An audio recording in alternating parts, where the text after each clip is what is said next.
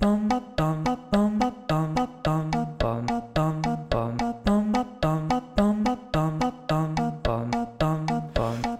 to the choir room. There's always room for you. If you're a fan of Glee, then you're a friend of me. Hey everyone, welcome back. We are here for the second half of Season 3 as we get started here with Episode 10, titled Yes, No. We have a special guest with us today, but of course, let me first bring in my co-host, the wonderful, amazing, talented, beautiful Aman Adwin. How are you doing today, Aman? Oh, wow, I've never received 3 adjectives and a compliment. That's so amazing. I'm awesome. So happy to be back. Recording another episode of The Choir Room. Be happy to be back in your feeds and in your ears. And yes, I'm super excited that we have this guest with us today to talk about everything Glee.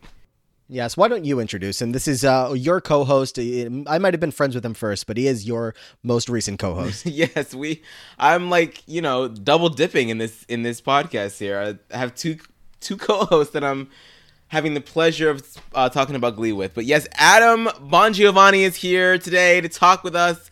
I'm so happy, guys, that you had me. I've known you both for 4 years, which is really weird. And I podcast with Aman. I've known Matt. Matt and me have spoken for the last almost half a decade, which is really weird. But I appreciate you guys having me on. Thank you so much.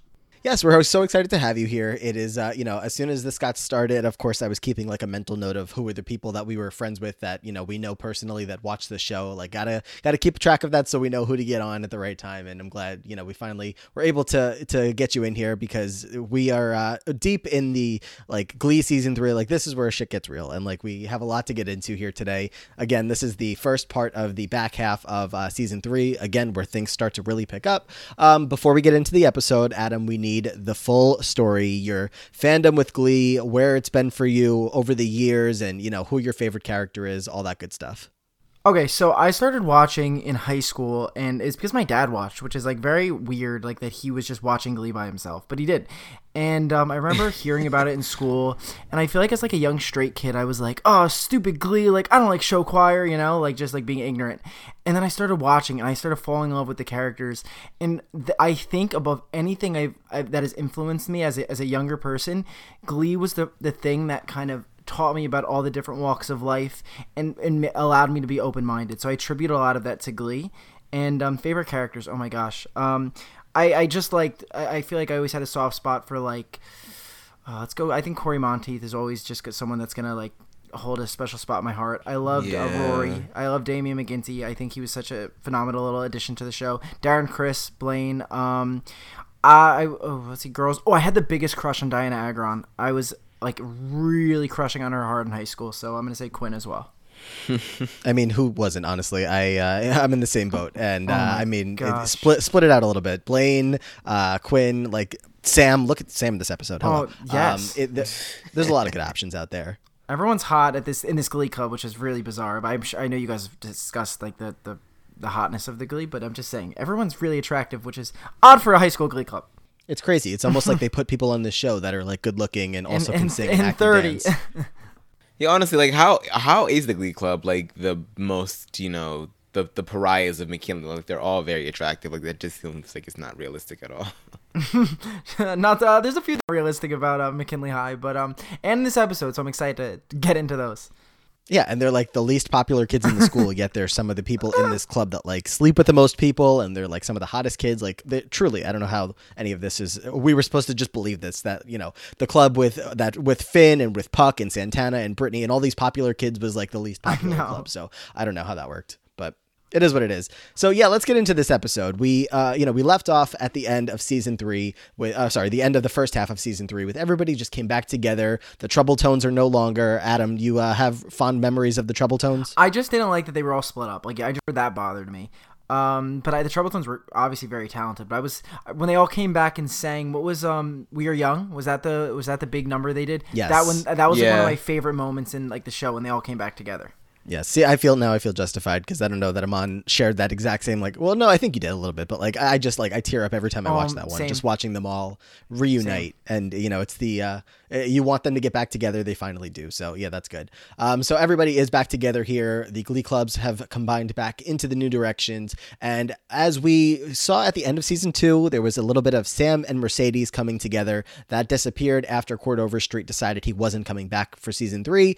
And we have finally brought him back at the end of that first half where he was out in Kentucky getting, doing his thing. And Rachel and Finn brought him back into the mix at in Lima, Ohio. So yeah, we are going to kick things off here with a performance of Summer Nights, which I have been waiting for. It's Mercedes with the girls and Kurt, and then Sam with the boys. We have a whole lot of fun that we kick off with this scene, Amon.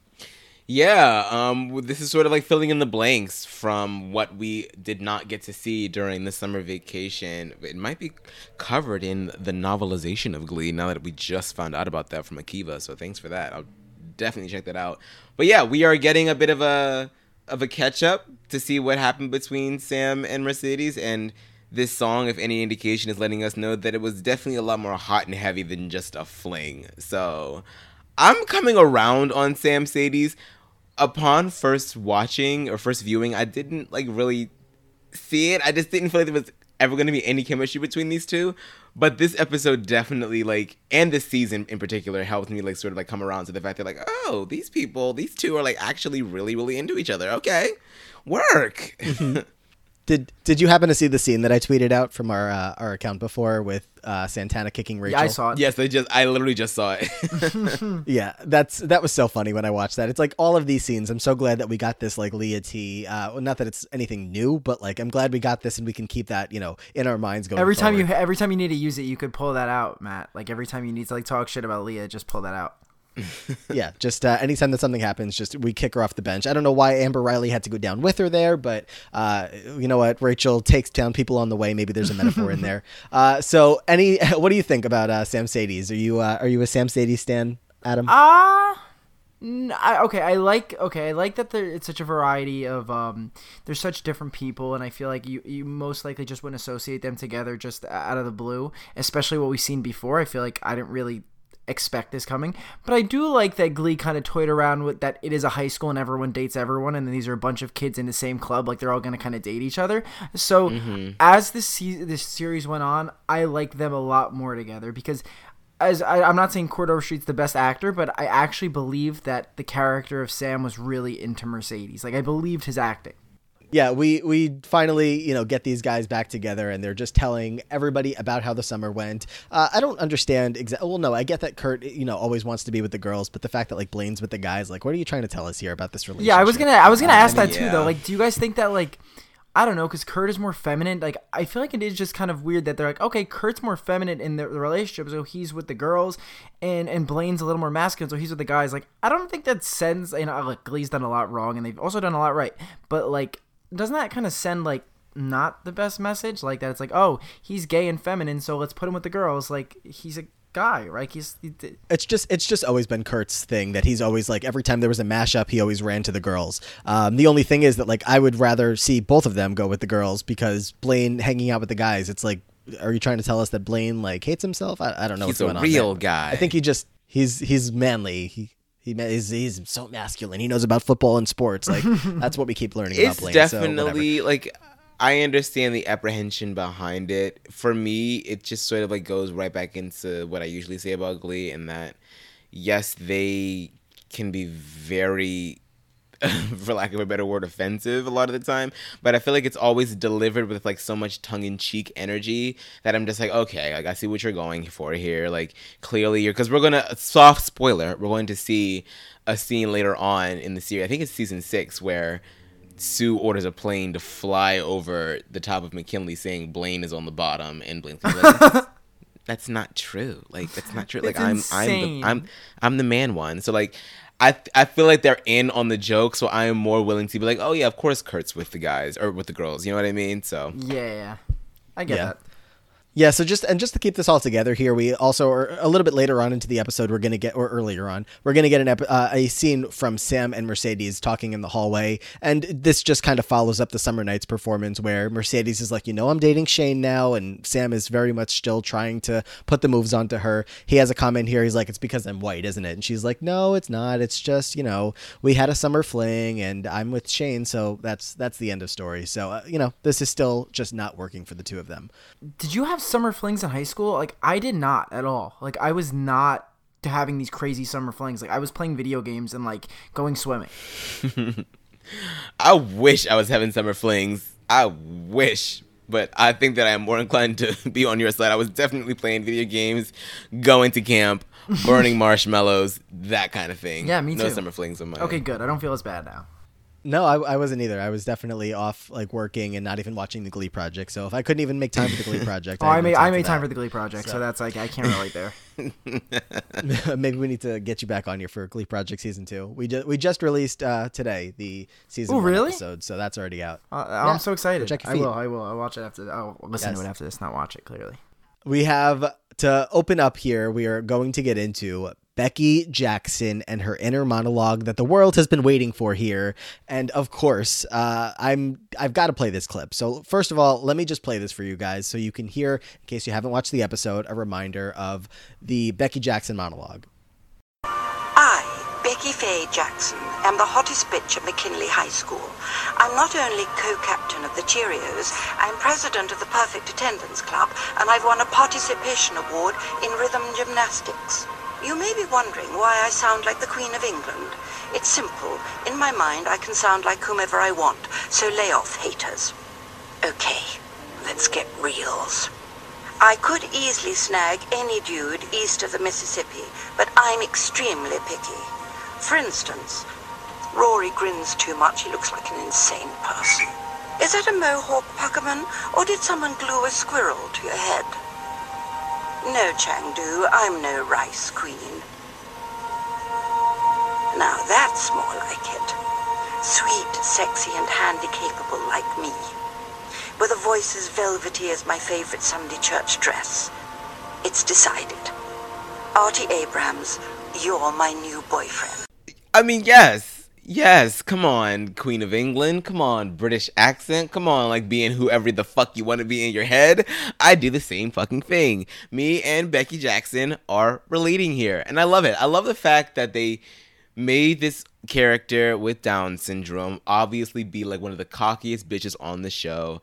I love the message that they're trying to send out, but I also believe it. Like Lauren Potter, that's the actress name, right? Lauren. Yes. I honestly feel like she is like I feel it, like I see it with like Becky comes to life with her, and I'm all about this. Like she's talking about, oh yeah, I can snag any guy east of the Mississippi. And are we familiar with the actress that performs Becky's monologue? Her name is Helen Mirren, and I mean, I don't know anybody, so it shouldn't be a surprise to you guys by now that I don't know who this is. But Adam, do you know who this is? Yeah, I'm very familiar with the actress, but I didn't know that she played the inner monologue of Becky, who I also want to back up that I also love very much, and I think that the inner monologue is such a great touch that the writers included here. Yes, it's so much fun. She is just the hottest bitch at McKinley. This is all in Becky's monologue. She is not only the co-captain of the Cheerios, but she's also president of the Perfect Attendance Club, which I guess her and I can share a bond about that. I wasn't the president, but I was in the club, I guess. And have I ever told that story, Aman, where I got perfect attendance all throughout high school, and then when they are supposed to give you the awards at the graduation ceremony, they did not call my name. They gave it to some other kid, which had my name on it. He caught me after the ceremony, and he said, "This is yours." And I said, "I just did that for 4 years of my life to not get my name said." So that was great. I'm so sorry that happened to you. I didn't know. Thanks. Yeah, my family is still very upset about it as well. So that's that. At least hopefully Becky has better luck with that. But Becky is feeling some confidence here, and she has her sights set on one Artie Abrams, who is obviously single. It's been a while since the Artie and Brittany thing. And she goes to Sue, and Sue says, ask him out. The worst that he can say is no. So she also thinks that he can do better, But Adam, that's the plan here. Becky and Artie, let's see if we can make this happen. I just love how, and I think I was worried like going the episode because I didn't remember exactly what happened, but I was worried that we were going to get some sort of like Artie rejecting her, and that was my fear going into this because I'm like, oh man, like I just feel like that would send a terrible message. So I was happy with the way this turned out in this episode. Yeah, and we also get a scene later on, which includes Artie, where he's going to end up asking Sugar if she wants to work on a number together for Schuster, which we haven't even gotten to the assignment yet, but not super important. Sugar says that Artie seems, really sweet, but he's just not her type, and it's not because he's disabled, but because she is abled, and people are going to be really mean. She's so worried that his legs are going to look thinner than her arms, Aman. Yeah. I really struggle with these Artie jokes sometimes, but I chuckle because they're fucking funny. Yeah. So, I mean, I love Sugar so much, but such a rude answer for him here. But hey, now that he is like rejected by the girl that I guess he was kind of interested in somewhat, Becky is going to come back around to ask Artie again if he wants to go on a date, or not again. This is the first time. And she's literally like moving his hair all around so she can like see his eyes perfectly. And Artie's just looking at her like, did that really just happen? Yes, it did. So. I mean, what would you do? Like, realistically speaking, if someone with Down syndrome came up to you and asked you out on a date, like, what would you do? I would totally say yes. I would totally say yes because I'm a people pleaser and I would be too afraid of hurting anybody's feelings. It doesn't even matter with or without Down syndrome. Like, it doesn't even matter. Married, I would Amon. totally say yes. I could hate the person, right? I would have a whole thing going on, like, and it's a thing that I need to work on for myself. But hey, I understand Artie struggle in this episode because it's just like, I don't want to be mean, but guys, you two host a Are You the One podcast. Not that show seems to exist anymore, but you did it at a certain time. I'm just like imagining the Glee kids, like all of these students as like contestants on that show. Yeah, like do Becky and Artie match up as a perfect match? I say no. A mess. I say no. I don't think I don't know. I think I like their friendship, but I don't think I felt like it didn't feel romantic to me. Sam and Mercedes, like I wonder if they imagine like Rachel and Puck or Finn and Quinn are the perfect match and not Rachel and Finn. Like how messy would that be? Oh my god. Now I need it. Could we do a Brant Steele of Are You the One? Is that a thing? Like we could. I don't know if that's a thing, but I'd be way more inclined to do that than like a Survivor one. Yes, me too. Oh, that would be so cool if somebody created a simulation for Are You the One. That would be so funny. We can look into it. Let's check in with some of these other couples. Speaking of, we have Emma is going to join Coach Beast at lunch, who today Aman is eating 2 chickens. Coach Beast is going to tell Emma that her and Cooter actually eloped. So we last checked in on them where Cooter was kind of with Sue and wasn't sure where he was going. And apparently they eloped. So Beast is happy about that. And that's going to spark some internal just not great feelings from Emma, who is confiding into Coach Beast and also Sue, who joins them at the lunch table, about how she doesn't know if Will wants to marry her. Like he just doesn't seem to give her signs that this is definitely what he wants. And Sue says to her, it's 2012. If you want to marry Will Schuster, just ask him. Aman. Yeah, I mean, I'm kind of like surprised. I mean, obviously, Sue had to go along with this because this marriage was the theme of the episode, but it was a bit shocking for me for Sue to be so supportive of all of this, because she has been like questioning Will as to whether or not he really wants to go through with marrying Emma, and then she's so supportive here of like getting Emma to be the aggressor in the relationship. But I mean, honestly, normalize women proposing to men. Normalize women proposing to men. Let's just have it be a thing. Like, why do I have to be the one to get down on the knee? Like, I want somebody to propose to me. And I know it's a little bit different because I am gay. So, of course, if anyone's going to propose to me, it will be a man. But still, if I were straight, have a woman propose to me. Like, I'm into it. I agree.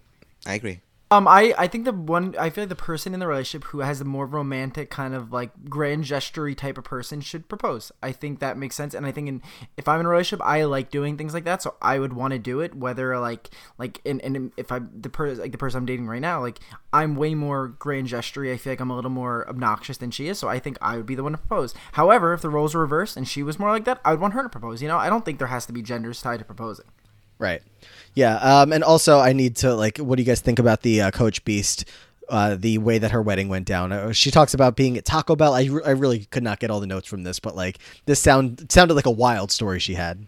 That was, yeah, okay, so sloppy writing here because they really shoehorned this in, like, because 2 episodes ago, they were all booed up at breadsticks and eating breadsticks and making out, and all of a sudden, he's proposing to Beast, the woman that he said wasn't giving him the proper cues and signals as to whether or not they wanted to be together, and all of a sudden, you are proposing to her. Like, that was a lot. But, you know, marriage is the theme of the week, so there it is. Can I give you guys a real life Coach B story, like where I have a significant story about Dot Marie Jones, the actress who plays Beast? Of course. I don't think I've ever told anyone this. So when I used to make YouTube videos back in the day, like 2012 when I first started, we had an anti-bullying video that we would tweet to celebrities to retweet it. And for some reason, Dot Marie Jones took a liking to the video and us, and we would DM all the time. And she wanted it when we were going out to LA once. She was like, "Let me know and we could have lunch." And by the time we went out, like I lost her contact information, so it never happened. And it's one of my biggest regrets in life because that would have been an all-time high for me. That is wild. Like, truly wild. And I'm so sad about it that it didn't happen because I loved her so much on Glee. Imagine if you came in here with this story about how you went to lunch with Dot Marie Jones. I have tweets saved, like, from her, like, "My little pumpkins, how you doing?" Like, it's like one of my proudest memories of all time, and I'm so happy because I loved her so much on the show. That's so funny. Yeah, we obviously stand Coach Beast and would have stand even more if we knew that the actress was hanging out with Adam. I know. She seemed like a very sweet woman. DMing is good Yeah, enough. she seems so sweet. Yeah, so she's I awesome. just want to, like, I feel like I want every time I talk to someone who's watched Glee, I'm like, she's the best person in the history of people. Isn't it amazing when the actress actually ends up being a lot like the character? Oh my god, what an I actually heard amazing recently that concept. Lea Michele's actually really nice in real life. So have you guys, I don't know if there's any rumors going around, so I've heard that as well, that she's like really sweet and not like Rachel at all. Mm-hmm. Did she also reach out to you to go to lunch with your She actually your killed videos? my parents, Lea Michele. She killed both of them. She set our house on fire, but I'm still alive. But I got out last minute. Awesome. She killed my parents though. Rest in peace. Okay, awesome. That's I love the great stories that just keep coming out. That one's real. Coming That out. one's real. I promise that one's real. No, I believe you. I have no hesitation in believing that in any Rest way. in peace, Mom and Dad. Thank you. Oh, that's so sad. Let's go into this performance here. Emma Pillsbury is going to be singing Wedding Bell Blues with Sue and Shannon by her side. And we see Emma walking down the hallway in this wonderful little wedding dress that, she's got the flowers, and you see Coach Beast and Sue. And Aman, I don't know what the hell how to describe this, what they're wearing on their heads. They're called fascinators. I don't know what that is. They're like inordinate fixtures that are serving as Well, this is why I turn to you in these fashion moments. So that is the best way, like, without actually having the definition of a fascinator in front of me. That's how I would describe it. But they're literally they're supposed to fascinate you. Yes, okay. Essentially. I stan this performance. I love this vocal performance from Jayma Mays. I am a what is the name of the song? Wedding Bell Blues. I am a Wedding Bell Blues stan. I will defend this song. I will defend this performance. I love the way that she sounds on this song. I really do. A lot of people hate it. A lot of people are like, "Oh my god, why does Emma get a song?" I want Emma to have a song. I love this. I love the entire thing. Yeah, she sounds great. Obviously anytime Emma gets to sing, we all appreciate because it doesn't happen too often. And like the whole song, "Won't you marry me, Will?" And Will's just like obviously like not interested in, not that he like is aware of this. This seems like one of those dream sequence kind of things, of course, but every time that she's like by him, he's like not paying attention. And I think we're just supposed to get that vibe that he's not really understanding that she's ready for this proposal to happen. So, but then again, at the end of this number, when it's all said and done, we do cut over to Emma standing at the lunch table in front of Will, Adam, and apparently she just asked him out loud to propose, to marry her, and she can't believe that she just said that. Okay, so I'm gonna give my opinions on the relationship here because I feel like this is something I don't think I've ever even discussed the relationship to anyone in my life before. I like them together. But sometimes as individuals, they both are so annoying to me.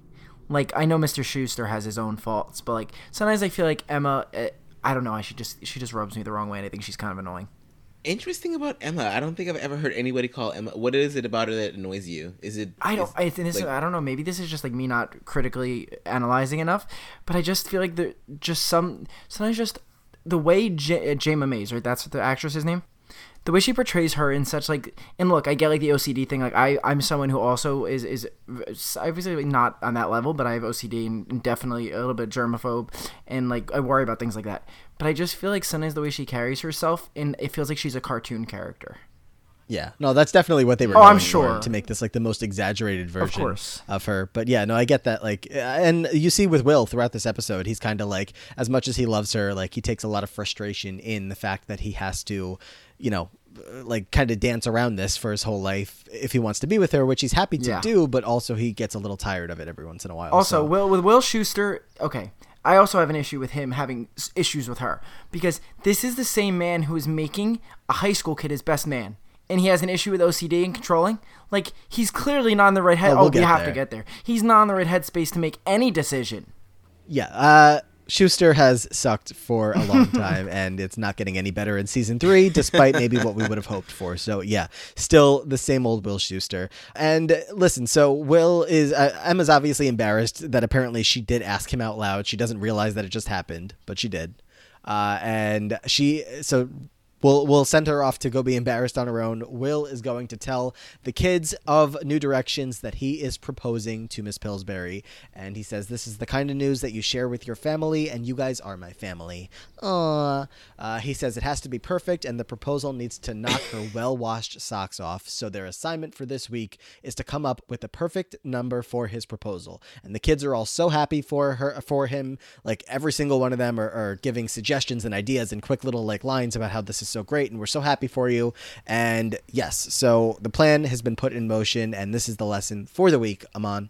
Yeah, I mean, free labor, right? Help me propose to my future fiance, and I'm going to enlist all of you because you are the only family that I have, which is sort of depressing because it's actually the truth. I mean, aside from his family, aside from his parents, we don't really see anybody else in Will's life. So yeah, I mean, it makes sense. I mean, the New Directions were a smash hit at Bert and Carol's wedding, so why not enlist them here? Mm-hmm. Yeah, let's see if we can replicate the success. I mean, again, free labor, exactly. That's the best way to put it. It's just you can get the Glee kids to do anything, especially since they cannot get paid for it. Otherwise, they get disqualified from competition. So it's just the easiest way to take advantage of a bunch of high school kids. Why not? We are going to go over to the locker room. We see Sam talk to Coach Beast. As we know, Sam is trying to impress Mercedes, and Mercedes is currently dating this big football player who just got a scholarship to Ohio State. And, you know, he's got to find a way to one-up Shane so he can win over Mercedes. He wants to try out for the basketball team. Apparently that's not going to happen because he missed tryouts because he was off living in a hotel in Kentucky. He's like, I just really need this Leatherman jacket, and I'll join any club that I can join so that I can get there faster and get this jacket. That's all he needs. Eventually, Coach Beast is going to say, you know what? I do have one team left that might have a spot you can join. I don't think you're going to like it, though, very much. And we are going to cut over to Sam joining the synchronized swimming team. And, of course, this is the only option for Sam to join because Ryan Murphy needed to get those abs on screen within as fast as possible. He sees, you know, he's there with a bunch of the other kids, and they're talking about the jacket, which is the only reason he's here. He wants to put Trouty Mouth on it, so that's fun. And we're gonna meet our coach of the synchronized swimming team, Sam Evans. I'm Coach Roz Washington, and you are one strange-looking kid. I have never seen lips like that on a white child, and one of your nipples is higher than the other. I bet you've had to overcome a lot with those crooked nipples. Well, I know a thing or two about overcoming. When I was growing up, they said that black folk couldn't swim, but I had a dream that one day I would get to the promised land, so I swam out there and got my 40 acres in a pool. That's right, I won this bronze damn Olympic medal in Beijing, China for individual synchronized swimming. I bet you didn't even know there was such a thing as individual synchronized swimming. Not to me if I'm getting through to you. Not to me. I'm going to say one thing to you, Sam Evans, and I'm only going to say it once. If you pee in my pool, I will kill you. That was insane. That was amazing. I know you have like a background in like theater, Mom, but Jesus, that was really impressive. I'm like surprised how good that was. Adam, that wasn't Amon. Nene Leakes I'm already is off in the book. call. Oh, Nene. Oh my God, it's so nice to meet you. I loved you on Dancing with the Stars. I love the Roz Washington character. Nene Leakes as a guest star is really going to put some competitive nature into this best guest star on Glee competition that's going on between like Adina and Gwyneth and Kristen Chenoweth and all of them. So I'm excited for this. Were you guys as excited for Nene Leakes to join the show? I was like, I'm not like a big Housewives fan. Like, I don't really watch any of them, but I know who Nene is because obviously she's like the preeminent fixture in the Housewives land. So I was like, oh wow, like Nene Leakes, and I knew that like her and Ryan Murphy were friends, but I wasn't particularly excited. But I was definitely delightfully surprised at how well I enjoyed her character, and I agree. I think that she definitely is competition in terms of like, I think she's underrated as a guest star on Glee. Like, I think that people always talk about Gwyneth, people always talk about Kristen, and rightfully so. Those bitches are they're wonderful, but I honestly feel like Nene Leakes is underappreciated as like a side character in Glee. So yes, Nene, perfect fucking entry. I love it. I support. Yeah, she sticks around for a while. She's here throughout, multiple seasons as the swim coach. I think at least one more season, if not just. Yeah, she's here to the end. Yeah, she's here for a little while. So not consistently, but like definitely every once in a while they call her up and they get her on set, and she gives us a great scene, like time and time again. Not that I remember any like significant storylines where she's involved, but like still a good like supporting character to have along. So Adam, we are finally here with Sam on the synchronized swimming team, and Coach Roz Washington has entered the stage. I forgot about Roz and Nene Leakes, who I also like. You guys said I loved her character, but I forgot about him joining the synchronized swimming team and that leading to the proposal. Like, I forgot that there was like this step in between where he did this, like this whole scene. I feel like I have a pretty good memory. I forgot. I didn't even realize the scene happened in this episode. So it's nice rewatching something so many 8 years later and like seeing something that you completely forgot about. Yeah, he obviously that is the bridge from to get everybody to the pool later on in this episode. Sam does go and tell Finn that he just joined the synchronized swimming team. Finn tells him to keep it down because he doesn't want him to get, embarrassed because everybody else is walking around and they would make fun of him for it, because I guess the synchronized swimming team is just like right by the Glee Club in terms of the, social hierarchy at the school. The hockey boys, of course, come up and slushy him. So that's exactly what Finn was just talking about. I guess Finn is stupid, but not when it comes to this kind of stuff. Mercedes is going to wipe off the slushy from Sam from his face, and we actually are going to see Shane here, which he doesn't pop up very often, but he does happen to see this going on, and he says to Mercedes, "What's going on over there, huh?" She's like, "I'm just helping out a friend, just trying to make the slushy not in his eye. That's nobody wants to deal with that." And he says to Mercedes, "Well, I think he'll pull through, so let me walk you to study hall." And as they walk away, she just keeps turning back to look at Sam. Does seem like her heart is elsewhere from Shane at this point. Yeah, and I think based on the amount of time we saw Shane on the screen, like we all saw this coming, and like I just, it didn't even seem like the actors knew each other that well. Like, I feel like there was just no chemistry between them. So I'm not surprised that she's slowly but surely heading driving that Mercedes down to Sam.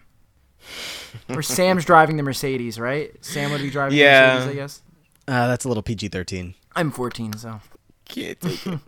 I just feel like this is not clearly. Yeah, Sam is winning here. He's winning here, and he's not even having to. I mean, getting slushied in the face is probably the best thing that could have happened to him if his sole goal was to get Mercedes back into his clutches. So, yeah, Mercedes is feeling the white chocolate. These are like two completely different like body types, I guess you could say, like two different kinds of men. Like, you're going from like the big buff like football jock to like the skinny boy with abs that is doing Magic Mike tricks. So she really can't go wrong either way. Hey, you said it, not me. Let's get back to them in a bit. We are going to go to the auditorium where Artie Abrams has an idea for a song. For the project of the week is to come up with songs that Will can use for his proposal. They've got a disco ball going in the auditorium and prepared a little number. We're going to go into Moves Like Jagger mashed up with Jumpin' Jack Flash. It is Artie, it is Will and Mike. Artie is singing, main vocals, Will and Mike with the dancing, and then you've got Blaine, Puck, and Finn in the background doing some background vocals. And what are our thoughts on this one, Aman? I mean, it's okay. That's it. I love Artie. I love Artie. It's okay. I just, as a proposal number, No, bitch. No, I'm not singing Moves Like Jagger to the person that I want to marry. It's just not going to happen. That's why it's a mashup. So, like, yeah. I mean, I just feel like this is not what I would want. I mean, I think that Artie sounds amazing because he always sounds amazing. But, like, is this what Will is going to do? Or are you also so you're saying that Artie is going to be the one that sings to Emma while you dance, Will? Like, what's the logic I mean, look here? at the final performance that we end up getting. It's all the kids singing, and Will just does nothing but swim into the pool. And then he's dry the when he same comes thing. out. Just saying. I know we'll get to that, but ridiculous. Also, Moves Like... Okay, as a song, Moves Like Jagger, like, beyond Glee, I never got the hype for the song. Like, is it catchy? Yes. Is it, like, a great song? did. Like, I say no. I'm not a huge fan of it. I bought into the moves like Jagger hype. I was definitely all over it. I mean, I've always been a Maroon 5 guy, and it definitely I liked it a lot, and I love this mashup. It's a lot of fun. It's not the right song for them to propose with, but this is such a fun mashup here. I don't like the outfit choices. The I V-necks? get why they had them, but like, yeah, Artie, no, like in this red V-neck, and like, I don't know, he just.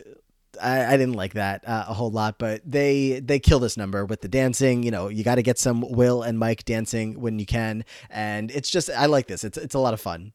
It's just it's not going to work out because Will talks about how a little too much sweating going on here, and Emma hates dirty, Emma hates sweating, so this isn't going to work. But the side story going on here is that Becky Jackson showed up to watch the performance as well. Artie actually invited her because this was their date. She asked him to go out. He apparently accepted and said, "Come to the auditorium for our date." Becky's like, "Well, that was a great part 1, but part 2 is going to be at Breadsticks." And Artie says, "No, that was the whole date. Like, you saw me bring my sexy, like that was it, that was the date." So yeah, Adam, was this a good date? Oh my, it's the worst date of all time. I don't think that, like, look, I get he was being nice, but that's not a real date when you have to, like, when he's obliged to be there for Glee Club and she just shows up and watches. They didn't even spend time together. Like, no, it's a terrible idea from Artie. And I like Artie, but not a great idea. Amon said he would have accepted this date. I mean, I said I would have said yes to going out to Becky. I wouldn't have then just said, "Come watch me perform." And that's Watch me gonna be it. wheel around. Artie's a bit of a womanizer. Yeah, let me watch people wheel around the stage while my teacher dances behind me. I honestly feel like this isn't. I just feel like Artie is just not a really good person a lot of the time. And even when we do get scenes of him being nice, it's like he fucks it up by doing shit like this. Because I never really understood why people were so down on Artie until I did this rewatch. And now, like, every episode that we get of him, I'm like, ew, like, you're not really nice, are you? That's kind of fucked up. Screw you, Artie. No, he's definitely not the nicest for the majority of his time in the series. Goes back to like season 1 where he was being like terrible, and then kind of like, works his way in the middle. You feel bad for him with the Britney thing, and I don't know. He's a hard character to keep track of. Happy birthday, Kevin McHale. Oh, wow. Oh, it's his birthday? Yes. Damn, why this so It many just fucking popped up on birthdays Instagram. right Yes, now? happy birthday to Kevin McHale. Like, is the whole cast of Glee just born in the months of April and in May and June? Like, Yeah. They just knew that we were recording around this time, and they worked, a couple Aw. birthdays in here for us to just continuously shout out. So good for them. Thanks for giving us, I don't know what I'm saying. Let's go over as Finn and Will are going to continue this journey to put together the proposal, and we are leaving the school grounds here. As hanging out with your teacher can only be so much fun, but for the two of them, it means a lot. They're going out to look for some wedding rings, and this man really just has no friends. He really had to bring Finn Hudson wedding ring shopping. Like, that's so sad. It's so sad. And this is the moment, Adam, that you were talking about earlier that we've been waiting for, that Will Schuester is going to ask Finn to be his best man. Okay. This is the weird... look, Will Schuster's done a lot of things. But, like, even the writers on Glee, like, I get it. They want to have, like, the star quarterback, and he's, like, the star of the Glee Club, and he's having great, like, a father-like relationship. But you don't ask a child to be your best man. It is so creepy and really sad that he has no other friends that he could ask. A brother, maybe? I don't know, your mailman? Not the quarterback at the high school. Super creepy. I mean, didn't we see him hanging out with a bunch of guy teachers while when Emma proposed to him? Like, there's nobody else on this staff. I mean, you don't even want to call Ken Tanaka up. I mean, that would be awkward, but I mean, he's better than Finn. I just feel like why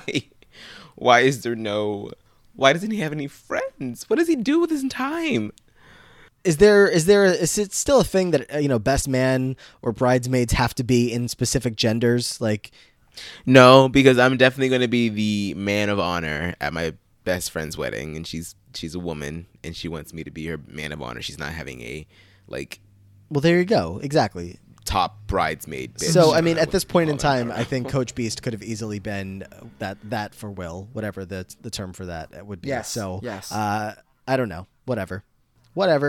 Yeah, it really should have been Beast. What the hell? I didn't even think about that. Yeah, Beast It and really him should are have best been. friends, even though they, kiss every once in a while. But they are best friends, seemingly. But yeah, he asks Finn. Finn thinks that he's screwing with him, and we get this sappy little thing here about Will says to Finn, "You've taught me how to be a man more than anyone I've ever known.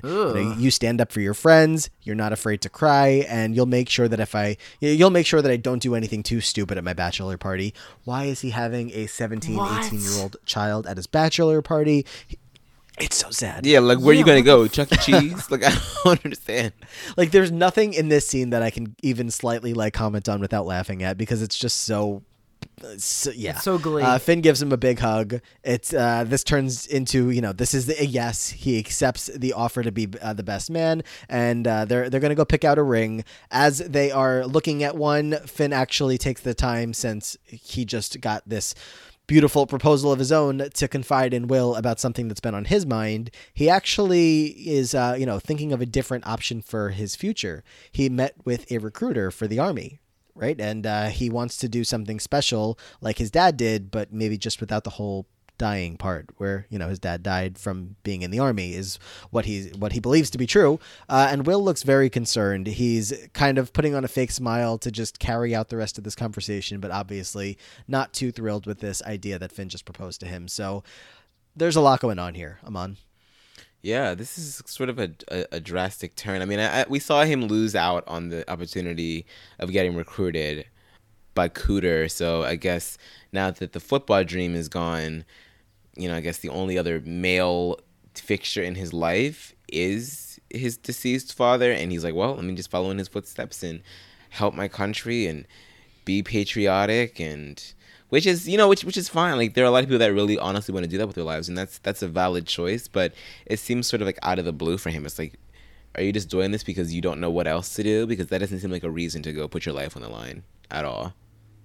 Yeah, well, like, I don't know. Like, as we get into this deeper in this episode, we find out that like, and I'm sure you'll touch on this, but like the fact that how his dad really died, and just like such a sad situation, knowing how Corey ends up dying in real life. Like, I don't know. Like, that scene was like, this whole show is a shit show. But, like, that scene was like kind of real, and like, I don't know, it just made me feel very like sad.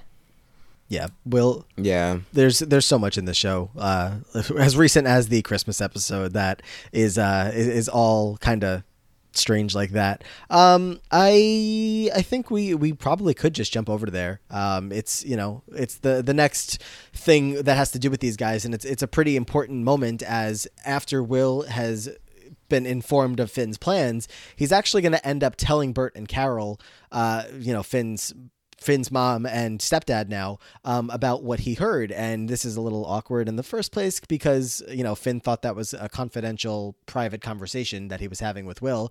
But Will says, I had to tell them. I just needed to, get everybody on board here with what's going on. And it's going to be, it's just uncomfortable, just because Finn is about to learn information about his dad that he has just never known. And for some reason, this doesn't happen at home. It does happen, at the school, with Will there, with Emma there. Kurt's not around. You would think that if this is some kind of family meeting, that Kurt would be there as well. But Bert is talking to him and saying, look, that if I could have things my way, I would want you to take over the shop while I'm off, being in Congress in DC. But I can't let your brother do it. He would have all, he would have everybody working in like nice white dinner jackets in the shop, and that's not a good idea. And he's like, I'm not like anti-military. I just don't get where you're coming from with this plan. Like, I don't understand. And Finn says, well, my dad was a war hero, and I have an obligation to him to be a good man and to make something of myself and to help people like he did. And immediately Carol's like, oh, I knew it was about him. She's like, you don't have to prove to anyone that your dad is in you. Everybody already knows what kind of man you are. He's still kind of giving a little bit of resistance, and she's eventually going to say, look, your dad was a good man. He was brave and true, and he had a goofy sense of humor just like you do. but he didn't die in Iraq. He served over there, but then something happened, and I never quite found out what. I don't know if he saw something or if he did something or just lost his way, but he just broke. And Finn's like, yeah, he died a hero's death, right? And Carol says to him, no, he died in Cincinnati after being dishonorably discharged. He had a drug problem, and, you know, he tried to get over it when he came home, mostly for you, but he would just disappear for a day or a week sometimes, and one day he just didn't come back, and it was an overdose. And Finn says, yeah, I feel sick. Like, truly, just, you see it in his face. He just wants to leave, throw up, like all the above. And everybody's telling him to, like, relax, take it slow. It's a lot of information to process. And she says to him again, I see everything that was good in him. I see it all in you. And he wants to know why they lied to him. Like, why did you lie to me all of this time for all these years? And Carol says, well, your dad was so much more than the last few months of his life. You know, that was the man that he became was not your father. That was not him at the very end there. And I was going to tell you when I thought you were ready. But of course, Finn's like, well, I was never going to be ready for something like this. So yeah, what did you expect? So again, a lot to break down here, Amon. This actress, man, it's like crazy how she can really take over a scene and it could be like two seconds. And I still like, she's just so talented. I just love that actress. But yeah, this is kind of rough because of course she's going to be apprehensive. Like, how do you explain to like your child that their dad, you know, died because of a drug overdose, because of some war or whatever? Of course you're going to like try and romanticize the situation and let them know, like, oh yeah, he was you know, he was a soldier and unfortunately he was killed in battle. That's just like the easiest path to take. And I'm sure Finn was also upset because like Bert found out beforehand, because as Finn is talking about this, you're going to see Bert like give Carol the okay to be like, yeah, I think we should tell him now. And it's like, so you told this relative stranger, obviously not stranger, they've been married for a while now, but you told this person that you just married about my dad before you told me? Like, it's really, really rough. And I feel bad for him because he, you know, I mean, you built this character of your father in your mind for this entire time. It's like this pillar of success, even in death. And now you're telling me that none of that is real. Like, it sucks to be Finn right now. Yeah, it was rough. And I think if I could advise one thing here, and I know he's close to Will, like I get it. They're close, like best man close. But I think this is something she should have told him one-on-one. I just don't think the classroom was the right area to have this conversation. So as much as I think being around people that you're close with and who support you, I am just against the environment she chose to tell him in. And I think Corey Monteith did a really good job at kind of like just having this blank kind of like sad look on his face that like it really made me believe it. Yeah, and as you mentioned, this is another, exactly what you were saying, one of those scenes that just bleeds into real life with, we saw in the Christmas episode that Finn got Rachel a star that, you know, look up in the night sky and you'll see the star is named Finn Hudson, and you can look to that anytime that you need me. I'm always with you. And like, that was enough to give you chills. And then you have the same thing here where Carol is telling Finn about how his dad died of an overdose, and like, he was a great man. Everybody loved him. And it was just at the very end of his life that things kind of slipped, and he doesn't, you know, nobody could quite figure out what happened, but all of a sudden it was the end. And that's just the exact story of Corey Monteith. Like, everything that people have to say about him is always great, positive things. He was great to be around. Like, nobody had Leah Michelle stories of Corey Monteith. Like, everybody liked him, everybody loved him, and at the very end, it just obviously things went south, and he did end up, unfortunately, dying of a drug overdose. So it's strange when you look at it in that context. Of course, when you're watching it for the first time, that's not on anybody's mind at all. But this is the reality of the scene here in 2020. Yeah, I don't know. Like, Corey was always something. Like, I remember like just everything that happened, obviously, so vividly, and we're not gonna get too into that. But like, just I was a huge geek, as you guys were, and I remember just like looking up like paparazzi videos and like trying to learn more about the cast, like behind the scenes, and just seeing how good of a human he was. He was such an idol for me and somebody I looked up to so much. So like, I don't know if I ever rewatched season 3 after the show ended. So like, seeing some of these parallels to real life is just kind of like chilling. It's so eerie. It's like, how does that happen? It's just like, what sequence of events had to take place for this to like line so up bizarre. like this? It's kind of crazy. Yeah, and I mean, I have no idea. Like, if they write for some of these actors based on their characters. Like, you can't imagine that they would have known that Corey was like using drugs and they wanted to write it into his character on the show. Would you? Like, maybe Ryan like, Murphy's dark, but I don't know if he's that dark, right? Like, that'd be I don't know, messed up.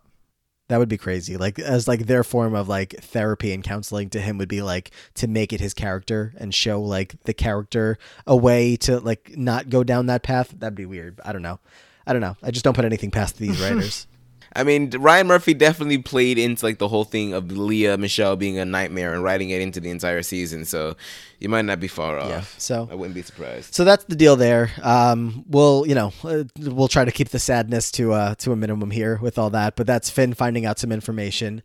A little bit earlier on, we have Rachel, Mercedes, Santana, and Tina are coming together. Can anyone tell me where Quinn is and why she's like left out of this episode? And Brittany, I guess, but mostly Quinn. I know, right? She definitely just got them all back together, and she's like nowhere. I don't understand like why like on the back half of season 3 she's gone until like the end. It's really annoying. I'm so glad that you said that because I forgot about it. Yeah, I don't know where she is, and I feel like it's quite disrespectful. It's like y'all wanted her to be this goth chick for 3 episodes. She took it off, and now it's like nothing. I don't know, but.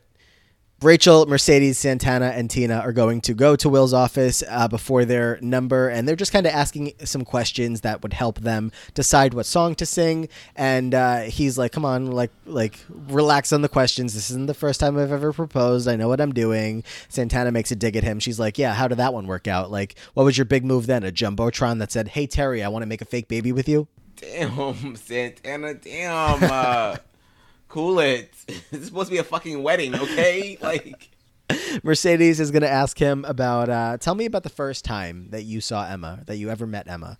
And he goes into this story about the first day that she arrived at this school. He'll never forget the first time that he saw her and walked past her as she was sliding that little Miss Pillsbury card into the marker outside of her door. And we go into this performance here of the first time ever I saw your face from those 4 girls. And it's like interspliced with some different clips of all 4 of them, Tina and Mike, Santana and Brittany, Mercedes and Sam, and Rachel and Finn, all thinking about the first time that they saw these boys, which, of course, we got to note that Mercedes saw Sam and not Shane. But thoughts on this number, Amon? I just feel like, I mean, it's lovely. It's a very beautiful song. The 4 of them sound beautiful on this song together. It's great. I wish I believed in love at first sight, and I just don't. And therefore, this is coming from the true romantic here. Okay, like I am a hopeless romantic, but I just do not. I don't see it. I'm with you. I think okay. If I believe in love at first sight, it is not in high school. I don't think like how many high school relationships actually make it? A very small amount. So like all these people like falling in love with their high school sweethearts is just like funny to me. Like I can't take it seriously. And also like I also think it's I'm sorry I keep saying this, but I think Mr. Shu discussing his proposal with a bunch of teenage girls just really skeeves me out. It's a little weird, yeah.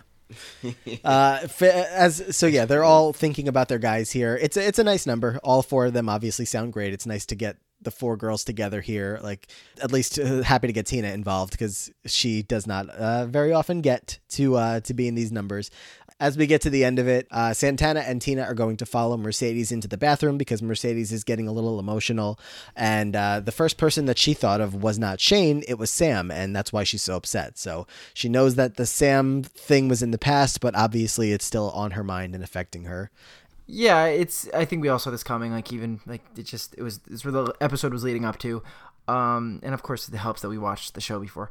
But I think that Shane was just such a simple character that we really didn't get much of, so I think all signs are pointing that Mercedes was gonna at some point in the near future revisit things with Sam. Yes, and this episode truly all about the couples. Will and Emma, we're gonna go over to Will and Will's house. The Christmas tree is still up at Will's house that Emma is of course living in now, so that's a little strange. And Emma's parents are over the house. This is Will asking for permission, and they are confused as to why they're there because first of all, these guys don't like each other. After that one interaction, Emma's parents do not like Will. Will and Emma do not like Emma's parents. So they get in. They're sitting around. They're asking where their little freaky deaky is, and he does ask for permission, and it really just does not go well. Amon, they're so horrible. Like you have this great man asking your permission to marry your daughter. Just call him a great and man. the reason that you say On paper, he's great. On paper, but you just called Will Schuester a great man. You have this seemingly great person asking your daughter out to be, to be her husband, and your answer is no, but your answer is no because she has OCD, not because you don't like him. Like how horrible can you be? Because that means you're going to say no to everybody because the OCD isn't going anywhere. They're so horrible. Like there was like no nuance to this conversation, which is what I found the most frustrating about it. It was like, I can understand like you asking, like you're trying to be sure as to whether or not this person is going to be okay with it. And maybe you know what? I don't know how much her parents know about her relationship with Carl because she was married to Carl. They got a divorce. I don't know what Emma told them. Maybe Emma could have told her parents, oh yeah, so we broke up because he just couldn't handle my OCD. So maybe they're predisposed to making sure that whoever their daughter comes into contact with, they're going to be somebody that's going to be willing to, to help her through this. But something about them just tells me that they don't know that, and they're just literally assholes, and they're just like, my daughter has OCD, she's a little freaky deaky, I don't think that you want to marry the girl. Think about it. Run. Like, I just like, that's horrible to me. Right. Yeah, it's tough to be Emma and have parents like this. What else can you say? She is just, she needs love and support, and luckily she has Will that is willing to offer that to her in, one way or another. Or for the most part, he does waver a little bit here. He does waver, which is not. I'm not surprised that he wavers, but he. I just think it's so bizarre that right before he proposes, like he does this extravagant proposal, but right before he's like, can I handle you? Are you going to have to control everything? I don't know. Like, and he like kind of like makes her like second guess things. Yeah, he truly, like, it's the influence from her parents is going to weigh down on him. Because as you mentioned later on, we're going to see him with Emma back at their house again. And she's still working on taking the tree down. Nobody worry. Apparently she's been working on it since New Year's Day, and I'm not sure where we are now, but she's still taking the ornaments down because she's got to take them down like one by one and clean them all before she can actually, do something with them. So she wants to ask him something, and she says, how like we're always talking about marriage, right? Sue actually thinks that I should ask you to marry me. And I mean, that's already like not the right way to start off a sentence, but what are you going to do? But she asks him, like, do you want to be with me, like, as your wife? And he's like, well, of course I do. I love you. You know that. But if we get married, then what? We're going to have a house and a baby. And how are you going to handle all of that with spit on your Wednesday sweater? What if it's all too much? And she starts to get very upset here. She's like, well, I've been taking my medication and, some days were great, some days not so much. And I mean, like, this is just not the kind of thing, like when somebody calls you out on something that you were obviously like working on or that you're insecure about, like anything, like something that you have no control over in the first place. It's not something that you want to hear. It's like, that you've been working through it, and Will knows that they've been working through it. Like it's just upsetting to hear it brought up in this context of like, well, this is your problem and it's going to hold us back from moving forward with our relationship. Like, that sucks. Yeah. I was so disappointed here too. Just like, I don't know. I feel like we all have insecurities, right? We all have like, I feel like it's at least a level of anxiety. And if you're with someone who's not unconditionally loving you and like being like, you know what, like we'll get through this, we'll figure this out, like we'll continue to work on it. And I know he's been supportive thus far, but just with this scene, like right when she's talking about marriage, for him to kind of show a little bit of like maybe not being as stable with her, like it's just sad, and I really feel bad for her. And like I said, I'm not the biggest Emma fan, but like just seeing him pull a Will Schuester here was disappointing. Yeah, pull a Will Schuester. Yeah, it was rough. I mean, because I really felt for Emma here because, I mean, what is she gonna do? You know what I mean? All she can do is continue to work on her issues and try to make the best of it, and that's all you can really offer. She can't. And I like that she said that. I like that she was like, like, can I promise that I'm going to get better? No, I can't tell you that, but I can promise you that I love you. And I'm like, oh my God, like, and that's just the simple truth of the matter. It's like you either are going to take what you get with me, or it's too much for you. And if it's too much for you, I get it. Like, I understand, because I'm sure this is not the first time that this has happened to her. Like, she understands. Like, this is not a. I mean, we're talking about her being a cartoon character, and it's like, yeah, like, she has some serious issues. Like, and it is what it is. Either you take you take it as it goes, or you don't. And that's what it is. Yeah, she's just doing her best to, you know, to get by every day with him. And it's like, this is not something that is new. Again, this is something that they've been living with for the entire time they've been together. Yeah, it's like, why are you gagging? Like, I give it to you every season. Like, you knew this. Like, she says to him, the incomplete person with toothbrushes and rubber gloves, that, you know, that I have so much love for you. Like, that's what you get with me. That's just, I'm not perfect. I'm not ever going to be. But, you know, if you want this to continue and you want to move towards the marriage, then either way, you need to just be honest with yourself. You need to be honest with me, and the sooner the better. So, putting not pressure on him, but like they are getting to that part of the relationship where they want to, you know, figure out if this is a permanent thing or not a permanent thing. And his hesitation is not really a great sign, but like, come on, you guys, you're in love. Let's figure this out. That's that. Any other thoughts on Will and Emma in their final moments before we do get to the proposal? I mean, I think we mostly covered it all, but yeah, in their final moments of conflict. Yes. Everything else is going to be perfect for the rest of time. All right, so that's all we've got there. And then let's check in on another couple. The New Directions kids are actually grilling Artie a little bit about the fact that he went on a date with Becky. That's surprising that he went on the date, because it didn't seem like he was very interested, and it's surprising to everybody. So that's why they're all having this kind of reaction. He's like, well, there's no reason why I did it. I like her. I thought she was nice and I wanted to go on a date with her. Everybody's like, what's your angle? What's your motive? Why are you doing this? He's like, honestly, like the more I got to know her, the more I liked her. And we cut over to see them at Breadsticks.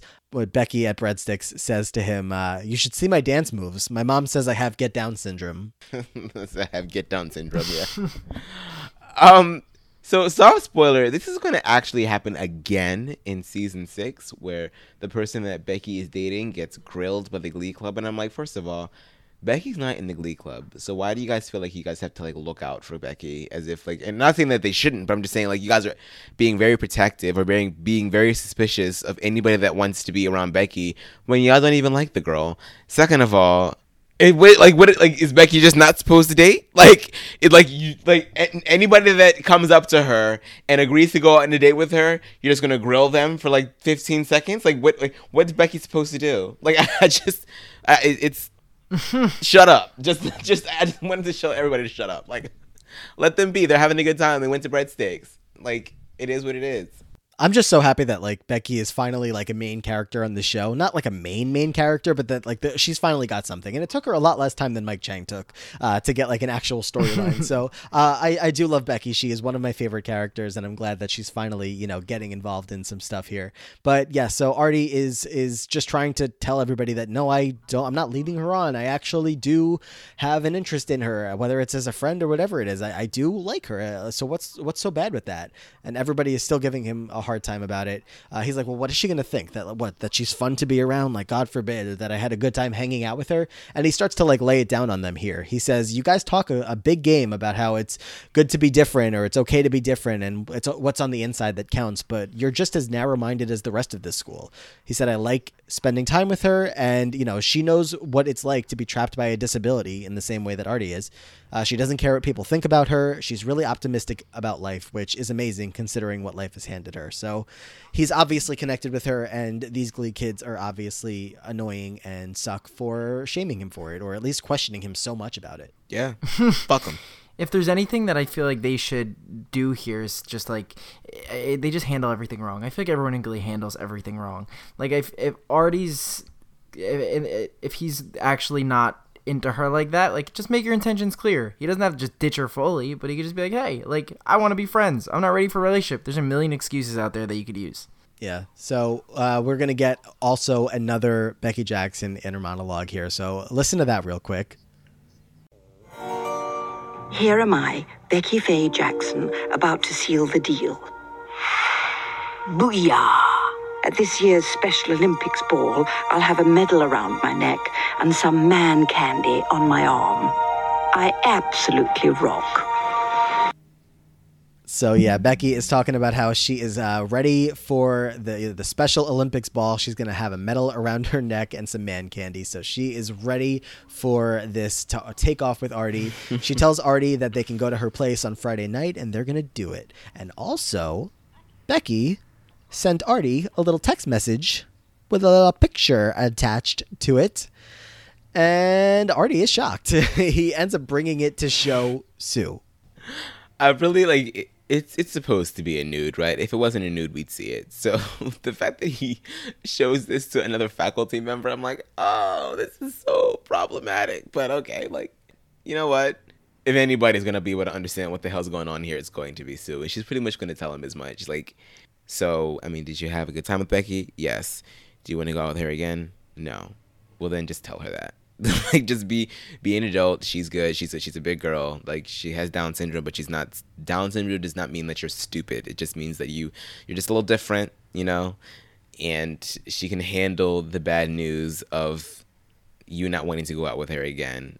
So just let her know that. And I hate that, like, because it's definitely a bit of the Glee Club that gets into Artie's head here, like, because beforehand he was having a good time and not really thinking too much about it. But obviously getting sent a nude is like, oh, okay, well, we are taking things up a notch. Like, all we did was have breadsticks, girl. Now I'm seeing your breadsticks. Like, I don't need it right now. I just feel like we should continue to take things slow. And now he's freaked out. But I mean, Coach really just makes all the points here. Just tell her, let her know. It's not that big of a deal. Yes. Yeah, like I said before, if you're just be honest with her, like, yeah, I think the anything that involves a high school nude makes me uncomfortable as a 27-year-old man. Just like thinking about it, thinking about like being an authority figure in the school and someone coming to you with that, like, just like is freaks me out. So I do think this is going to go in the right direction. I don't know if the steps taken to get there were the best by every party involved, you know, but I think that it's Artie and Becky are not the love connection either of them has been waiting for. I admire Becky's confidence here. She said, I'm going to send you a taste of what you're going to get on Friday night, honey. This is what you're going to get. And that's it. Like, so, yeah, you know, you got it. Go big or go home. Mm-hmm. So congrats, Becky. Yes. She's a contender for the gold star. Yeah, she was a contender the second I heard the monologue get going. So, yeah, again, Sue just wants Becky to be treated like everybody else, and she, as Artie is going to head out of her office here, hit him with a bunch of insults as usual. Nothing new. Just telling him to take off the driving gloves. You're driving a wheelchair around, not an expensive car, and a couple other things that it's just Sue being Sue. So. Let's check in over at Breadsticks, which is not for a Artie and Becky date at the moment. We have Finn, Rachel, and Kurt, and they are discussing some real life stuff here as they got some letters. Letters went out today about NIADA finalists.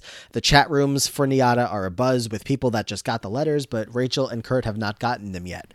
Kurt is feeling pretty down and out about his chances, and he's talking about, the future used to be such an abstract idea, the dream of the future was enough, but now the future has the nerve to show up and it's expecting us to do something, and I'm not, it's not interested in giving a lending hand. Like, nobody's going to help us. We just have to do it all on our own. And Rachel's actually kind of scared. She's like, I thought that the world, everybody else would care more about helping us.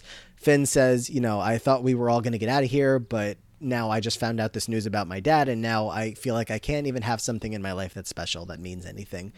Rachel is going to take this and go into a performance of Without You, and it is just Rachel, all solo, spotlight on Finn, back in the choir room, and it is a very good solo, one of my favorite Rachel solos. What do you think, Adam? So performance-wise, like, I think this is one of the best renditions where they've taken a song and changed it up so much that they've done on the show. Like, I remember in 2012 driving to college, just listening to this song in my car as a sad college freshman. So, super, I just love this, how they did this song. And I think, Leah Michelle might be a piece of shit, but, this cover definitely was not shitty. I liked it too. I think it's like shoehorned in. It's like, because, Santana's going to make the remark, oh, was the assignment to make this whole thing about Rachel Berry? Because then if that's the case, then she succeeded.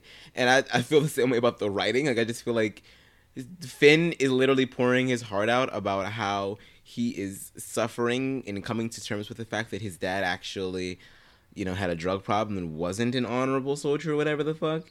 And it goes into this. Like, I just, like, what about, like, Finn pouring his heart out about his dead dad made you want to go ahead and sing this? I don't know. It was just, like, very, very strange to me. I felt like it was very shoehorned in. But, in a vacuum, it is a very solid Lea Michele solo. It is certainly one of my favorites. Again, I love it a lot. Just the way that she covered this song, like it's a poppy song in general. But it's just it's such a different approach that this ends up going on, and they do a great job putting this together for her, and then her performing it.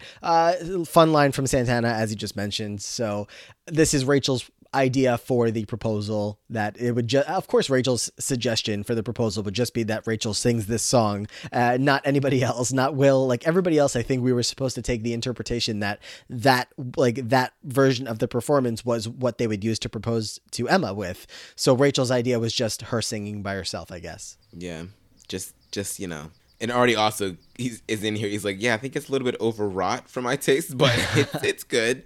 Good for you, Rachel. Yeah, so he's got a lot of options to think about, him being Mr. Shoe, and that's, he's gonna have to think about it while all these kids are out here like contemplating all their different decisions in regard to senior year. Everybody's freaking out, and we know the deal with all that. So not much progress on that, just an update that they are still thinking about it all.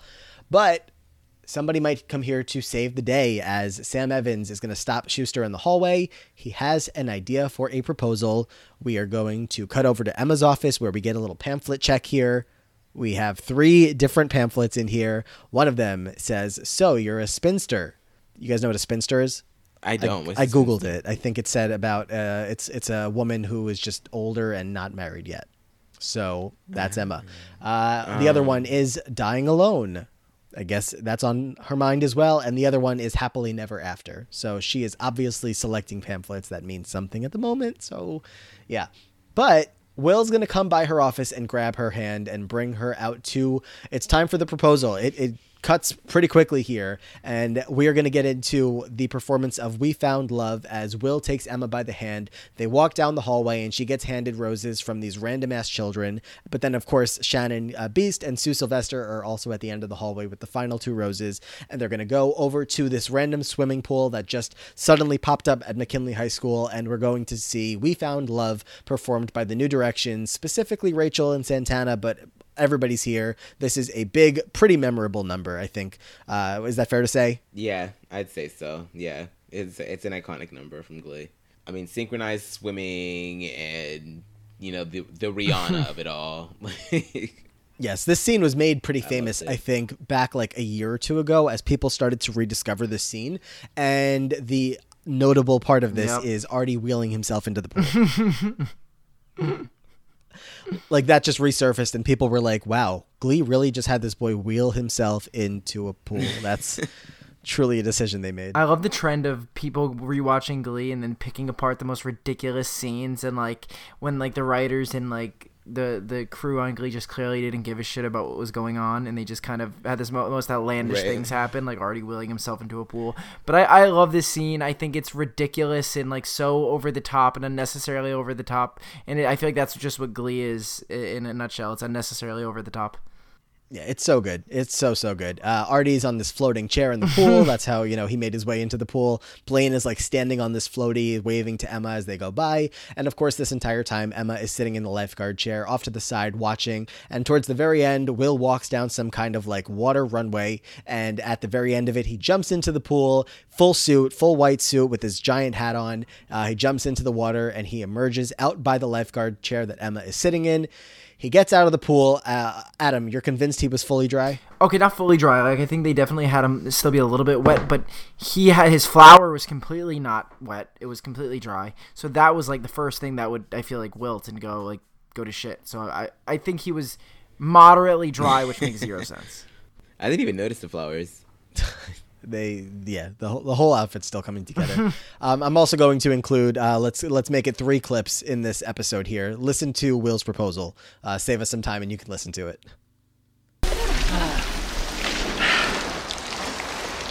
Emma, you are the one. You always have been. The truth is, I feel like I've had to stop myself from doing this from the second I first saw you. first time I held this hand, it felt like I'd held it a million times before. Like somehow, it's always been here. Life is messy. It just is. And I know that's hard for you. But that's why you have me, to balance things out. But you have to realize, you do that for me too. Every day. Loving you and being loved by you makes everything better. I love you with everything I am and everything I ever hope to be. So, Emma Pillsbury, will you do me the honor of becoming my wife? I love you so much. Is that a yes? Yes. Yes.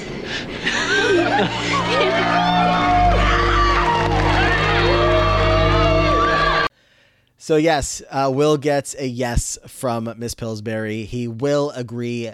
She will agree to marry him regardless of all the issues that have been brought up. They are finally engaged after all this time. It's season 3, episode 10, and it's titled Yes, No. The answer was yes, Aman. She said yes, guys, and good for Will. I mean, I really hope that he gets it right this time because he has been through the ringer, and so is Emma. I mean, she almost married Ken Tanaka. That was a bust. She then married Carl. That ended up being a bust, and now it's like, in a matter of like 2 years, you have been married and almost married to 2 other men. So I really hope that this is the one that is good for you, and I think that it should be. I mean, you guys have been. It's been a will they, won't they storyline for the past 2.5 seasons. So just do it already, get it over with, consummate the marriage, and like, let's get this ball rolling. Yeah. I do wish that we had a bit more build up to this though, because I feel like this storyline was talked about so much more in season 1 and 2. Season 3, they don't really talk too much about Emma and Will. Like, we start this season off with them already moving in, so we just sort of like do a big time jump, and then this is the first episode where it's publicly addressed. Oh yeah, they're still like dating and they're trying to figure it out, and then the first episode that we get is the episode that he ends up proposing. So I feel like it's a bit rushed, but at the same time we've already spent so much time in prior seasons, so whatever, get it over with, let's do it. Yeah, that's pretty much it. It just needed to be kind of let's get it over with, because it's like they were together pretty fast, and so just wrap it all up and finally get them on the. I mean, look, we're at the end of season 3. We're running out of time here. It's like, I'm sure they knew at this point they had a season 4, but like it was obviously going to look very different with everybody graduating. So it's like you had to kind of speed things along eventually. So this is the decision they decide to go with, and it's, you know, a nice speech or a proposal where Will says to her that life is messy, and I know it's hard for you, but that's why you have me to balance things out. It's an honor to be loved by you, and you do that for me too. You balance things out for me as well. So I love you, you love me, let's get married. Adorable. The kids all celebrate in the pool, everybody's all happy. How awkward would it have been if Emma said no? That would have been really bad. So good thing she said yes. Let's wrap up this episode. Can you imagine? Artie is talking to Becky about their plans for Friday night. He's sorry that he hasn't been very clear with her. He likes being her friend, but he doesn't think that they should date. And she's like, what is it, because I'm too intimidating? He says yes. She's like, all right, I get it. We get one final monologue from Becky where she just is talking about how she didn't ask him what she wanted to ask him. You know, she didn't ask if the reason that Artie didn't want to be with her was because that she has Downs. She didn't ask because she knows that the answer is yes. She says, some days it sucks being me. This is one of those days, but focus, Becky. Don't let them see you cry. Sue is going to comfort Becky in her office and say, you know what? We're in the same boat. We both have gotten dumped. So let's have some ice cream and watch some Lifetime television for ovaries and wait for Beaches to come up. Also, take my hand because you and I are going to get through this together. Adorable. So I mean, sad. yeah, it is touching though. These Becky scenes with Sue, like Sue made a comment in the most recent episode, one of the most recent episodes, about how, you know, I think she said Cooter was the best thing to happen to her since a sophomore named Becky Jackson walked into her office. It's nice. And if there's one good thing that comes from Sue Sylvester, it's how nicely she treats Becky and takes her under her wing and kind of gives her the confidence that the Down syndrome won't hold her back. So I really do like that, and I love their relationship. Me too. It's adorable. Poor Becky. I would have said yes, Becky. I'm sorry, Becky. Stupid Artie. Yeah, so that's the wrap up on Becky and Artie for this episode. And then Finn and Rachel are going to catch up in the auditorium, and we have a big thing to end this one here. Rachel and Finn are together talking about just the two of them and their future. The same thing as usual. Finn is talking about how he's always had trouble finding himself in his dad's eyes and his face, because he's looking at a picture of his dad. He's like, when I was a kid, I used to stare up on the wall at his picture hanging there, and I would convince myself that we were twins. Basically, just wanted to see myself in him. And they end up talking about their first date, which was on this very stage that they are standing on now. And he was so nervous. He's like, remember that picnic? And the two of us were just sitting there enjoying each other's company. She's like, I never quite understood why you ran off so fast when I said that you could kiss me. Aman, you remember why he ran off so fast? He was about to come or get a boner or both. One of the two. One or the other. Yet to be determined. Yeah, I guess one can't have. You'd be surprised. You'd be surprised. Just kidding. So happy Adam's here. Sorry. He says he wants to talk to her about something, but he needs a promise that she won't say a word until he's done, because he just feels like all his life he's wanted to be as much of a man as his dad was, and now he's worried that he has nothing in his life. He just feels like a zero, except for one thing that he has, and that is Rachel. He says, you are the one thing that I have. And he says you're just this big gold star in my life. And for some reason you chose to let me love you. And I just want to keep doing that. I need you to keep letting me do that so that I know that it's all going to be okay for me.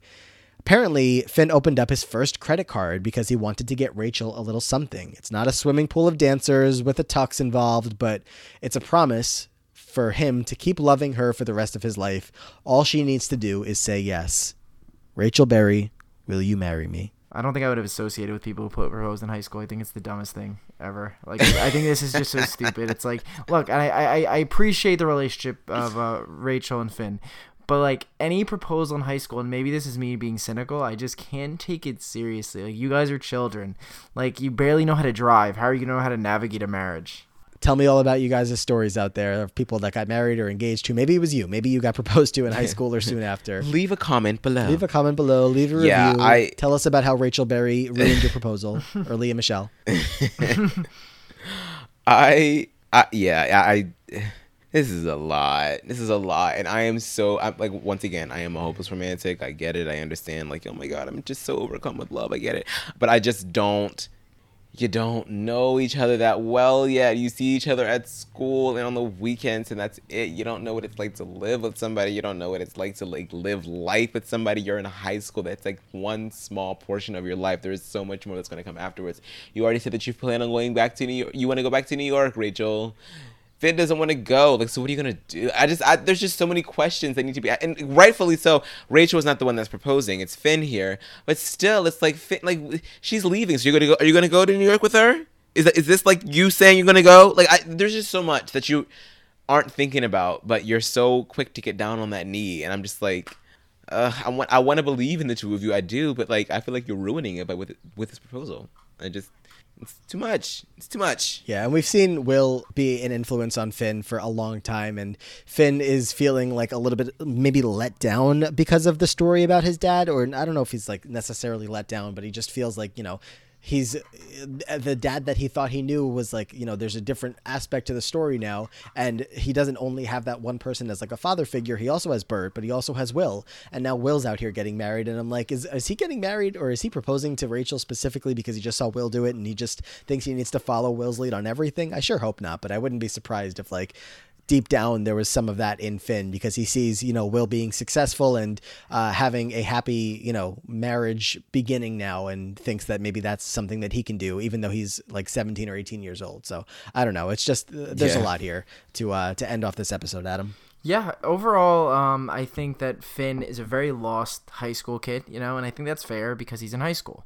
Like, it's okay to do stupid shit and they kind of like make silly decisions, but I think this is kind of pushing it a little too far, and I think it definitely has something to do with him either A, thinking about the army and kind of realizing how important Rachel is to him, and kind of wanting something that's like it's something that a little bit bigger than just himself in his life. So I think this might be him trying to fulfill this void of wanting something bigger.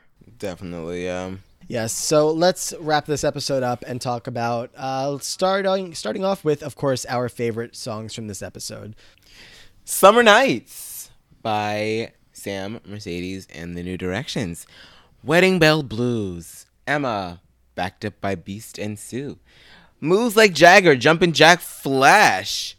Artie and the New Directions Boys. The First Time Ever I Saw Your Face. What a long song title. By Tina, Rachel, Mercedes, Santana. Without You, Rachel. We Found Love, Rachel, Santana, and the New Directions. All right, Adam, kick us off here as our guest. What was your favorite song from this episode? I'm between the what was the first one called? Oh my god, I'm blanking out on the name. Summer Nights? Summer Nights, yes, Jesus. Summer Nights and Without You both. I feel like Summer Nights is a little more iconic for like it's something I remember more. But I think Without You is I just feel guilty rewarding Leah Michelle in any way, shape, or form. But I do just trying to leave outside of the show bias aside. I think I'm gonna go with Without You. It was such a great performance, and I love the rendition. I am going to go with Wedding Bell Blues. I mean, I think I kind of like gave away this answer at the beginning. I'm such a big fan of this song. I love this song, and I love Jayma Mays on it. I just think that it's pretty and beautiful and light and everything, and I love the way that it's weaved into the story, and I love the music video behind it all, and seeing Emma in that dress and everything. It just got me. It got me. And the Fascinators with Willem. I love it all. I love it all. It's yeah. Wedding Bell Blues, bitch. Mm-hmm. I love it. The music in this episode is truly outstanding. Like every single song, in my opinion, I think they just get all of them so on point. I got to go with two songs here. We Found Love is just too iconic to not throw in the mix there. It's just too memorable and too good and too fun. Like maybe like watching it a couple times is kind of worn off like the magic of watching that scene for the first time, but I really remember like loving it the first time I saw it. We Found Love and also Without You I gotta go with. Rachel and that solo is just too good. But it's like this episode again, so good. Summer Nights, I love Summer Nights. The Moves Like Jagger, Jumpin' Jack Flash mashup I thought was great, and then all the four girls on The First Time Ever I Saw Your Face is great as well. Sorry, Aman, your favorite song is my least favorite, but I love them all. You could just never choose one. You're like a Pokemon trainer. You got to catch them all. Like it's just like you can never get just one. I chose one for like almost all of the first part of the season, and only once in the first half of the season did I pick two, and now I'm starting off the second half of the season a lot worse because I feel like it's only going to get even worse from here because all the good music of season 3 I feel like is still coming up, and yeah, yikes, rough time to be my co-host on a podcast. Let's get into slushy ratings. Adam. I'm gonna say two slushies. So that means I kind of like I liked it, but it wasn't the best, right? Like that's what that would mean. Yep. Yeah, it was like a very memorable episode. Like it's something that like I feel like when we were talking about like what episode I want to like talk with you guys on, this one stood out for season 3. I just remember coming back from the first half of the season. Like I just remember exactly where I was when I watched this. Like when like it just in the first number really stood out to me. So it was a good episode, and it had obviously the iconic swimming pool We Found Love scene. But was it my favorite of all time? No. Fair enough. Where are you going with yours, Aman? I think this episode's fine. It's okay. It's definitely like, oh, wedding. Like I just feel like it's just like in your face. I don't know if it was the strongest because this is the episode that continues the season off of hiatus. I don't know if it's the strongest debut. I'm gonna go ahead and say just one. I think I probably enjoyed it a bit more than Adam did, but yeah, it's okay. Like it's not anything. Like, the biggest thing that I remember from this episode is Will jumping in the pool. That's when I think of it, that's what I think of, and that's pretty much it. So yeah, this is okay for me. Fair enough. I am going to actually I was with you on a one slushy, but I just when I have an episode where I love all of the music as much as I love all the music in this one, I usually end up using that, and it takes like a half a slushy off of my rating. So I am going to take that one that I felt for the plot and bump it back a little bit and give this only a half a slushy. Even if you ignore the rest of the, everything else that happened in the episode, it produced a whole lot of great songs and great moments from all that. So I'm going to land on a half a slushy there. Hope that's okay. It's not okay. You kicked off your own show. Good. You can take over. All you. Salary is, I'm assuming, starting 6 figures, right? For a show like Glee podcast? Yes, it is. I figured so. Yes, it is. I'm in. And we are going to give out some gold stars here as well to close out this podcast. Adam, you are going to give a gold star to any character in this episode for any reason that you like. All right, so I have 2 gold stars to give out. One, I want Mercedes. I think that she's realizing that she doesn't like Shane, which is good. I think anytime you can realize in a relationship you don't like the other person, positive, moving in the right direction. And Becky. I think Becky also deserves a gold star. All right, Amon, you're going to have to help me out with this one. We've never had this before. Do we to allow him to have 2 people? Yeah. Guys, I I didn't ask. I just did it. That's my I create the rules in my Glee club. I'm shook. The new directions. You know what? I also agree with Adam. I am going to also give my 1 star to Becky. I think that she's shined in this episode, and like I said, I like the fact that she's so confident. I like the fact that they felt the need to write, a character with downs and not have them be, this stereotypical like social pariah. They're like, no, bitch, like she's in your face and like she's a bitch in like all the best ways possible. I love it. So yeah, Becky. I mean, and we don't really get a lot of Becky scenes. I would so also, to back you up on that, if Becky. I had to give 1, it would be to Becky. Just throwing that out there. Like if I had to just give 1, it would be to Becky, but I gave 2 because I did that. Because this is your podcast now, and you can Yes, make all the decisions you I do own want. it. So I own it. I bought honestly, I have no leg to stand on anymore because I just handed over the podcast to you. So that's all my fault for doing so. But yes, so 2 stars to Becky. I am a little torn as usual. I was definitely considering Becky, but seeing that you guys already gave her some love, I think I might go in a different direction here and plop a gold star on Artie. I have not given Artie a star in a while, I don't think. And I feel like he's been pretty good in the past couple episodes, and like I've been considering him here and there, and I guess this is finally a chance to give him a star.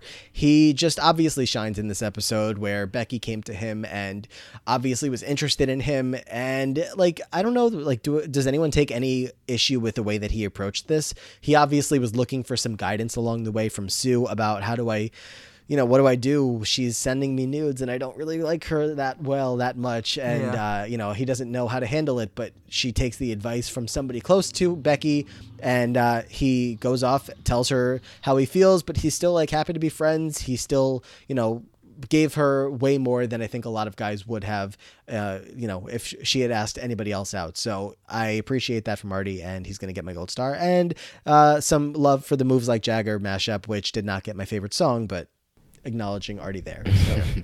all fair points. All right. So you were considering Artie, I feel like, in the last episode, Amon, right? That was you?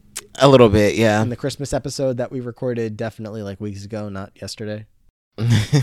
Yeah, so he's finally getting his just due. Yes. We've had 2 Artie-centric episodes in a row, so I can get behind Artie getting a gold star. There we go. Adam, what else?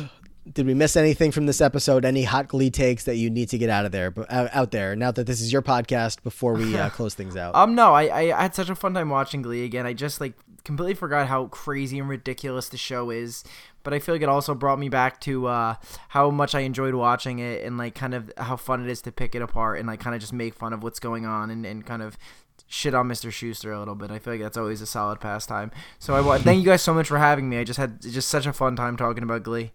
Of course, we were so happy to have you here, and we will work on that Are You the One simulation for the Glee cast and find out who the perfect matches It'll are. happen in probably like 2028, 2029, I feel like. We'll get there. Mm-hmm. Puck and Shelby, perfect match, maybe. Ew. Sebastian and Blaine. Ooh, okay. Sebastian, that's Brittany a name. and Rory. Rory, wow. Rory was still here at this time. Wow. What a time to be alive. Rachel and Quinn. Rachel and Quinn. Quinchel. Faberry, come on. Oh, yeah, that's what it was. Jeez, oops. Finchel was the one I'm thinking. Quinchel. Quinchel sounds like a weird Gatorade type drink. I don't know. Quench your thirst. Yes. All right. And Adam, where can everybody find you on social media if you have anything currently going on or whatever the hell you want to get out there? Plug away. www.thegleeproject.com. That's where you could find me. Okay. It's a blog. Yes, I write a blog. I'm covering the Glee Project every year. I cover the same season, and I'm hoping for new winners, but it never happens. So just find me there. Okay, and really on Twitter, where can we find you? Adam Bongo, Bongo. Yes. Follow Adam. Send him all of your takes of the Glee project, of this episode, of whatever you thought of your new co-host here, as I will be exiting the stage for the foreseeable future. No, not really. So thank you again, Adam, for coming on. And Aman, what else before we get out of here? You can follow us at the Choir Room on Twitter. Follow us individually. I'm at Amon Adwin. Matt is at Matt Lagori. Thanks once again for Adam for joining us along this episode of the Choir Room. You can also leave us star ratings and reviews so that we can read them aloud on the show. And I believe that is it. Anything else? It. Unless there's a proposal at the end of this episode. I don't know. Adam. Matt, will you marry me? You said my name. I said Adam's name. Wow. Well, this is getting really, really hot really quick. Wow. What a way to end. It's a no. Yeah, that's a no. Amon, that's a no. It's a no. He said no with a laugh. I'm just looking through my notes again. I can't ask Adam because Adam's already dating, so I guess that's just embarrassing for me once again. So if I wasn't, I would have said yes, though, for sure, Amon. You know me. Thank you, Adam. I appreciate it. Of course. I don't believe All right, until next time, guys. Bye, guys. We will see you at sectionals. Oh no, regionals. Regionals. We'll see you at regionals.